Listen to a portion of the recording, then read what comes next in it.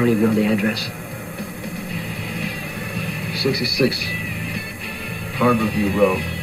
Hello, and welcome to 66 Harborview Road, a podcast dedicated to ABC's General Hospital. I'm your host, Caitlin, and in today's episode, we are talking about the week of November 1st through the 5th. I want to start with Gladys running into the hospital to see Valentine. Brooklyn gets there just in the nick of time and plays it like Gladys is drunk. Not gonna lie, I like that precedent. Hopefully in the future, that will lead to no one believing Gladys about anything. At the same time, Maxie and Austin are having a chat, and he tries calling her out on if she likes him as a friend or if Maxie is working him for Brooklyn's benefit. Of course, she says no, but I myself am having a hard time understanding this relationship. Is Maxie being genuine, or is she getting close to Austin to make sure he doesn't say anything about Louise's birth in the woods? And ever since Gladys made it apparent she has that recording, I have wanted Maxie and Brooklyn to enlist the help of Spinelli. I feel like he could have erased Gladys's phone, and even with the copies, he could have tracked her to each location, and I think we could have taken care of this. I really was missing Spinelli in these moments. But when Brooklyn gets Gladys to leave the hospital, we see her have another conversation with Austin, like Gladys and Austin. So I am betting these two are going to end up working together against Brooklyn. But if Gladys is too loud and open, Austin isn't going to work with her because he's going to need someone stealthy to help pull off whatever it is that he's planning. After this, Brooklyn tells Maxie that Gladys has evidence only proving Valentine is not the father, not who Bailey really is. So they meet at Kelly's to discuss how they're going to keep Gladys silent. Again, call Spinelli, but instead Maxie calls this other PI, who's not Sam, to help. And this is some sort of friend of Nina's, I guess. So somehow we're going to trust Nina more than we would trust Sam or Spinelli. I don't really understand that for Maxie, but this is what we got. So at this point, I am making the comparison that Gladys is Voldemort, hiding Horcruxes all over the place, all over Port Charles, and they have to destroy each one individually in order to destroy Gladys. I just hope these girls do a good job. I really don't want Gladys to be the one to spill the beans on this whole situation. If this is going to come out and Peter is going to come back to Port Charles and try and take Louise, I do not want it to be because of Gladys. And while they're discussing this at Kelly's, Chase comes in, and he says there's a lot of details that don't add up in Louise's kidnapping. I was surprised Brooklyn was quick on her feet telling Chase, how dare you walk up here and talk about Louise so coldly, not giving Maxie time to prepare for questions, and this is buying them a small amount of time. I mean, Chase has been stuck behind a desk. He's chalking it up to, oh my gosh, am I that rusty at being out talking to people? I just don't want Chase to lose confidence because of this whole situation. He wants to be a good detective. He wants to be good in the PCPD, but the PCPD can't catch bad guys. Jason has to, apparently. Oh, and Jason taking Britt swimming in the Mediterranean waters to get to Cassadine Island. I could not. So they climb out of the water, and Britt went to go change her clothes. And it was clear that there is still some sexual tension between Britt and Jason, but Britt does not need Jason, nor does she need to go back to him. But here's the thing. Britt does not have any kids. She doesn't have a whole lot of family ties besides Liesl, their whole purpose for going to Greece, so there are possibilities there. We may not like it in the audience, but we have no idea what the writers are planning for these two and their future. So Spinelli finds them an abandoned building to hide in, and at first I was confused why they were acting strange inside this building, but then I realized the audience was supposed to believe it was pitch black inside. They could have turned the lights down a smidgen more, in my opinion, but I'm not in show business, I'm not in lighting, I don't know what they can and cannot do for filming. So Jason leaves. I wasn't sure if he was going to fix the speedboat or find Liesl, but he does end up finding Peter. Meanwhile, Liesl wakes up handcuffed on the floor. Peter's looming over her, the last thing anyone wants to see. And you realize during this scene that Peter is so far removed. He believes Liesl can get Maxie to like him again or get her under mind control. Like, ew, Peter, come on. I saw some people on Soap Twitter upset that Liesl used hydrochloric acid to dismantle Peter enough so she could escape. I thought it was funny. I thought it was the perfect thing for Peter. The buffoonery that is Peter is refreshing to all the mob violence for me. But then Jason from the mob enters the room. So he tricks Peter into taking all the guards up to the north part of the island, and Jason is leading Peter back to the abandoned building. So Britt hears a noise while inside. She can't see, she's frightened, so she happens to take this thing off the wall, which is like a harpoon or something, and I thought, oh my god, you just hit Jason, good job, girl. But then it turned out to be Liesl. And I was so distraught for a moment. And then when she's lying there and Britt says, well, it didn't hit any organs, so we're just going to push it all the way through. Oh my God. What a great mother-daughter team, though. I mean, honestly, I love that Britt and Liesl have mended their differences and people like Liesl again. And she's trying to be a good person, or as good as a Liesl Obrecht can be. And when Jason does finally come back, he is face-to-face with Drew. And Peter, I think this is why a lot of people don't like Peter. It's his words, man. Like, who talks like that? Brother against brother, what will you choose? Like, who are you, Peter? I was laughing the whole time. I loved it. I thought it was such great relief for me through the show. You had the heavy, sunny stuff happening. I think that the Peter stuff is a good refresher. It gives us that fantasy element to General Hospital that I love so much. You know, going back to the Ice Princess storyline. I mean, how realistic was it that Mikos was going to freeze weather, you know? But it was great TV. It's hilarious in some ways, and I think it's a great entertainment. So while Peter is talking like a fool, I was just thinking, how are we going to foil Peter's plan? Liesl is trying to get Drew to remember Scout, and I thought Drew was kind of faking this mind control and just pull a 180 on Peter and say, call an ambulance, but not for me, and, you know, point the gun back at Peter. That would have been the best. And we still have options with Peter, guys. I mean, we can arrest him multiple times. He can escape. We don't need him on the run this long. It's okay to get him. It's okay to arrest him. It's okay to incapacitate him. I don't know why it seems the writers are afraid to. But I do think it's time. As entertaining as Peter has been for me and how I laugh at him, and I do think it's time to move on from him, or at least give us something to pivot to, like bring him back to Port Charles and have him lurking around Port Charles. I think he would be better off doing that than whatever the heck he was trying to do with Liesl and all of that business. And also, we all know Jason could have shot Drew in the leg and probably would have been able to get away, but for Soaps, he had to give up his gun. Like, I had to be okay with this exchange because I believe they will be able to get word to Port Charles that Drew is still alive, and no one was able to confirm or deny his death for the second time. Jeez, can you imagine? So the only loose ends with Grease back in Port Charles is Victor and Valentine. So Val's surgery goes well, of course, and Anna by his side, and it's at this time Valentine suggests bringing Victor to GH. And Anna says, I don't think so. But they do it anyway. Glad to see Victor's not in orange. I prefer the blue jumpsuits much better.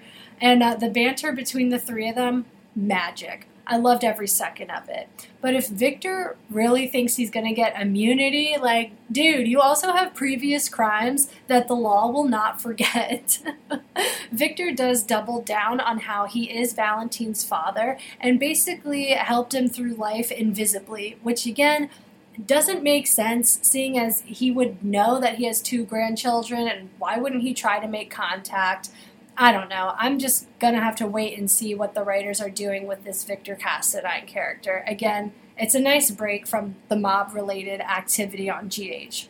But we can't always escape it, of course. So Sonny goes to Carly, and he does tell her about the Cyrus phone call, and that he's going to go visit him.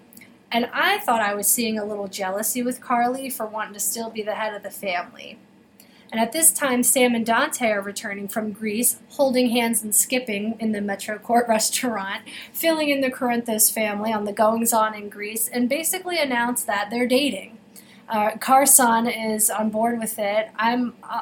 It's too close for me. It was weird seeing the four of them together because I remember Sam being Sonny's pregnant mistress and Carly having to deal with that. So it's very bizarre for me to see that everyone's okay with Sam dating Dante. I don't know, whatever. I guess they're all over it. Carly escorts Sam to the table in the restaurant, and Dante and Sonny get to talk. So they start out talking about Cyrus. Then they go on to Sam. Still, it's just too weird seeing the two, father and son, talk about I can't. I could never, but this is what we have. And this is what we will see played out. And you know what? I got to be okay with it. I think I've said this before. If I can get through Sonny and Emily, I can get through Sam and Dante. So Carly and Sam talk about Drew, and then they talk about Dante. I think Carly just likes Sam being occupied. And she also believed Lulu was over Dante, otherwise she would not be encouraging this. But as soon as Lulu wakes up and admits that she wanted Dante back, she was going to say no to Dustin, Carly will work on breaking up Sam and Dante, believe me, and she will not feel sorry about it because Lulu is her cousin, and she probably believes that Lulu and Dante are true love, just like Maxie said last week. So by Wednesday's episode, we're supposed to believe as an audience that this has been a couple of days now. So Sonny is on his way to go visit Cyrus. And glad to see the old Sonny is in there when it comes to business. Cyrus mentions the explosion at the Jarley wedding and says that Joey Novak is on his way home to take his place as head of the Novak family, and that the rest of them are backing him. So this will be classic mob versus mob. I did have to chuckle when Cyrus asked about Laura. He went from mobster to concerned puppy brother real quick. That will be his Achilles heel for life, just wanting the love of a real family. And this makes me miss Martin Gray real bad. So after this visit, Sonny gets a call from Carly, and he says, "Don't worry about it, I'm back and I will take care of this." So does that mean that we have old Sonny back and Mike is gone forever? Or are we going to get glimpses of Mike as soon as Sonny gets around Nina? Guess we'll have to see. But what he was referring to was Joey Novak already being back in Port Charles. The first thing he does is approach Carly. And when I tell you I jumped when he started after her and she stood up, that was very powerful. Carly did not let this man get in her face at all. And this all took place at the Savoy, where Carly and Olivia were having drinks. They were having a girls' night out, checking out their competition with Curtis, and Austin's there. Gladys is also there with Brooklyn's credit card. Austin's very intrigued by Gladys, but she's too drunk for Austin to get any information that he can use, so he kind of ignores her for the most part. Instead, Gladys goes to join Carly and Olivia, and she witnesses the Joey Novak harassment. It was great seeing her scared, by the way. Curtis and his men, they stepped in very quickly. They threw Joey out. He is then met by Portia, and she has a sketch that Liz offered to put together of this lurker that we have. And surprisingly, Curtis does not know him. I really thought he was going to look at that paper and be like, "Ah, yeah, this is so-and-so. Why is he here? He's supposed to be dead, or he's supposed to be out of town, or, whatever." But now I'm even more intrigued. Like, who is this guy? And while Joey Novak is out on the pier screaming and yelling about going after people, going after Curtis's club, he turns around and the lurker is standing there, and he was not happy. And I thought, well, he's not Curtis's dad, but he cares about Curtis. So this is not going to go well for Joey. And by Thursday's episode, Dante is called to the hospital because Joey Novak was beaten almost to death. I think we all assumed it was Sonny. I assumed it was until I remembered the lurker was there and probably took care of Joey himself. So Sonny and Carly show up, and Sonny goes to see Joey, tells him that he's in this situation because of his arrogance. Joey is shaking in his hospital gown, and this meeting ends with Sonny getting control of the Novak territory. Man, I promise you, I will have my episode about the Wu family out soon. I am working on it. I'm watching episodes on YouTube. They're from 1985. There's a lot to get through, but I'm getting a really, really good base of what the Wu family foundation was, and I'm making some pretty cool connections I think you guys will like. So I promise I will have that out before there is a huge mob family war. But all in all, this scene was very heavy. Sonny was very dark in these scenes, and it made me wonder if he's doubling down on mob stuff to avoid the Nina situation. But whatever it is, I do think this separation from Nina and Nixon Falls and Phyllis will prove to be beneficial for him in the long run as far as his business and his marriage to Carly, if that's what we're holding on to. So Sonny returns to the Metro Court. He runs into Ava, and she wants more access to Avery if the mob business is going to flare up. And he goes, "Nah, I got it handled." And to my surprise, he suggests family therapy to heal Spencer instead of exiling him. But Ava and Nicholas assume that Spencer will come crawling back for the money. Because it's Ava and Nicholas. Money to them is love. Nicholas has never handled things well. I mean, really, if you look into his past, even his recent past, a grown man returning from the grave, pretended to be a ghost, terrorize Ava about her dead daughter Kiki. Like, literally, Nicholas, come on. So in the beginning of the week, we got to see Spinelli working with Sean to record Nicholas, hopefully admitting that he was behind Hayden's shooting. Spencer is with Nicholas on the pier, and this fight was phenomenal. Emotions were high, tension was thick. Spencer tried using emotion to turn Nicholas at first, stating that he liked Hayden. What happened to her? She was nice to him. Nicholas tosses Spencer's phone in the water, tries to rip his shirt open to reveal a wire, and I'm sorry, the only thing I thought of in that moment was, oh my god, his phone! I mean, Spencer now has no money and no resources. So tossing that phone into the harbor was like tossing Spencer's last lifeline into the harbor to me. But I was wondering how much of Spencer's speech was real and how much was embellished to try and get Nicholas to admit to the shooting cover-up. And then bam, Sean shows up. Not being able to take the fighting between father and son, I guess. I mean, he was overhearing the whole thing.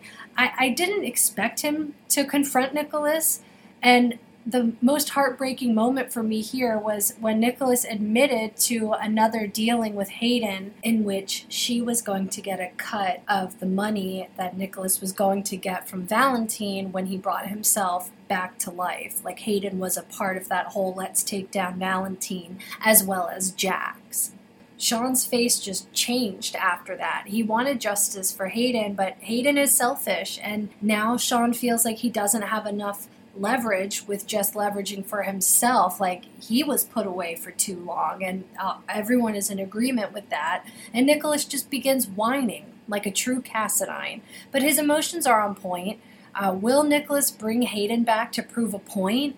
We got a Rick Lansing name drop. Made me smile, but also don't tease his name if you're not bringing him back. He was an excellent character. A little less so with the Nina Madeline stuff, but all in all, great villainous character. Also, I was thinking, why wouldn't you drop this information on Sean sooner? Or Alexis? It could have saved a lot of annoyance. Like, just tell people, Hayden knows exactly what happened with her shooting and she's okay with it because blah, blah, blah. Like, he could have done that.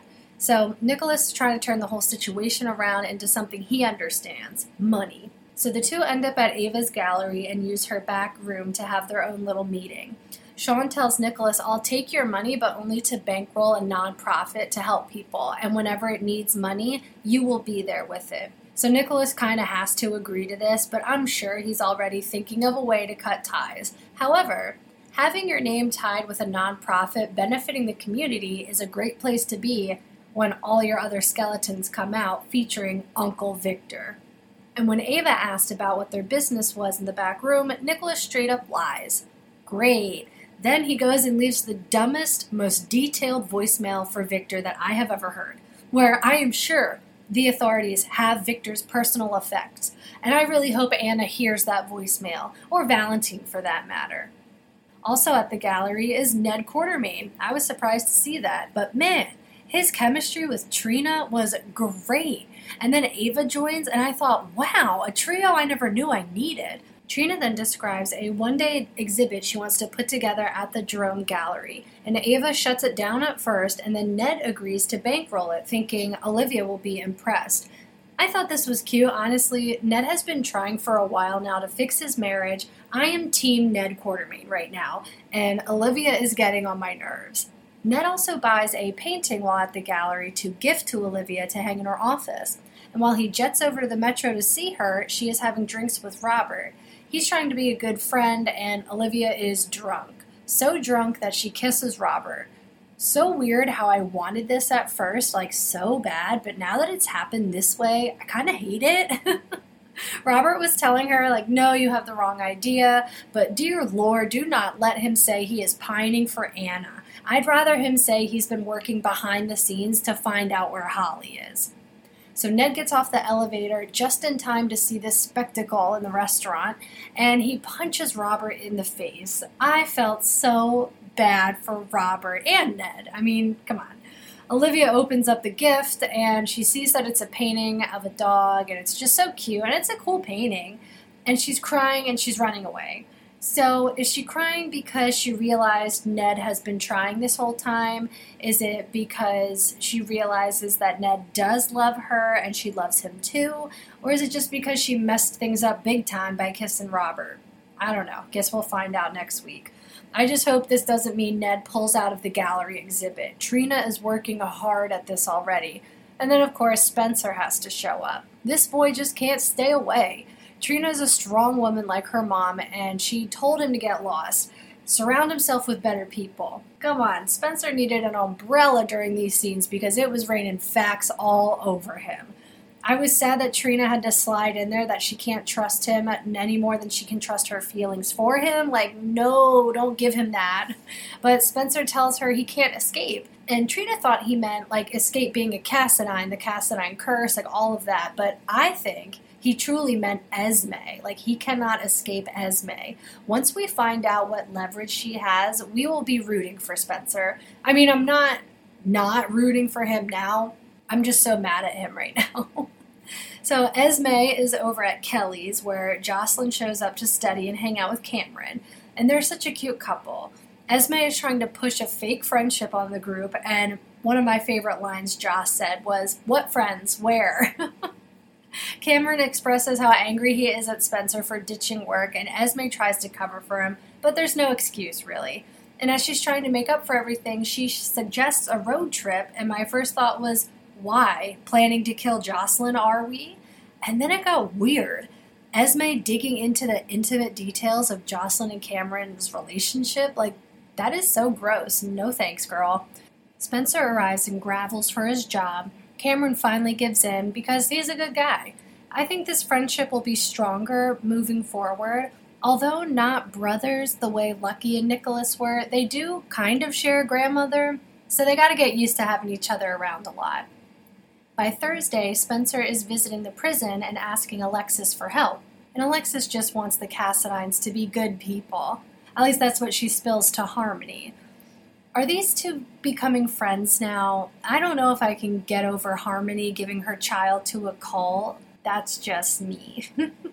Something interesting happened in that conversation, too. Alexis admits she's afraid to leave jail because of the unknown and the temptation to drink. Harmony breaks it down for her pretty good, though. I mean, temptation will always be around, and it's how you handle it that separates you from your addiction. It's also Esme's first day at the prison doing her internship, and Harmony calls her out, like, why are you here? Why does this prison interest you specifically? And then Esme says she believes in redemption. Then when she thinks no one is watching, she runs over to Ryan talking about our plan, and I'm eager to know what this connection is once and for all.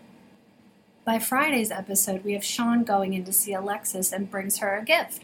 Thought it was very sweet of him. He fills her in on everything Spencer and Nicholas. Alexis is disappointed, but she does perk up when Sean mentions he's going to start a nonprofit, and he wants Alexis's help, and he wants to hire her when she's released. And in this conversation, did anyone else feel bad for Alexis when Sean was talking about living in her house? At least it got us a Julian mention. So as Sean leaves to get this paperwork for the nonprofit, Alexis gets the pardon to leave prison. I was surprised. I'm curious if Nicholas just went ahead and did it for her anyway, or if this was something else. Back in Port Charles, Cameron is back working at Kelly's with Jocelyn there visiting. Spencer and Esme have to come in and bust up the couple moment, and then Spencer gets his first paycheck. And he is so mad. Welcome to what it's like for the rest of the world, Spencer. This is when Esme doubles down on playing nice with Ava, and this time Spencer agrees. So Spencer is on his way to the gallery where Portia has brought Trina breakfast, and I just love their relationship. Portia is so proud, but also reminds Trina to stay away from Spencer, and not 5 minutes after Portia leaves, Spencer shows up. So Spencer gives Trina this sob story, and she doesn't buy a minute of it. It was great. She calls him out hard and really made him think about his actions in that moment. Unfortunately, he let his temper get to him. When Ava returns with Nicholas, Spencer starts screaming how he doesn't want to be a Castine anymore, how this whole situation is too damaging, and once he thanked Trina and walked out, the whole room was stunned. I think Trina is going to feel bad about Spencer denouncing his father, but she's also unaware of what Spencer knows about Nicholas. Also, this just hit me, how can Trina be close to Ava and Jocelyn? Because Jocelyn will always hold Ava responsible for Morgan's death. I don't know, that just came to me. I can't wait for more Cassinine drama. Do we think Spencer will team up with anyone? I heard rumblings that maybe it'll be Spencer and Victor versus Nicholas and Ava. I don't know. I don't see Spencer wanting to work with an adult or an older adult at this point. I think he really does want to try and make it on its own, but I do see him stumbling a lot. I do see him getting entangled with the wrong type of people. Who knows? Will Esme convince him to do something worse than he's already done? This week had so many emotions and high tense scenes. It was a great watch. Maybe we'll get Drew in Port Charles this upcoming week. That's my hope. I'll be watching safely from 66 Harborview Road. Thank you so much for joining me again. Man, I just love GH. That's why I do this. It's so great having support out there. Feel free to send me your opinions. I have Twitter at 66_view, Instagram at 66 Harborview Road, and TikTok at 66_Harborview Road. From the Quartermain Foyer, I bid you a good week.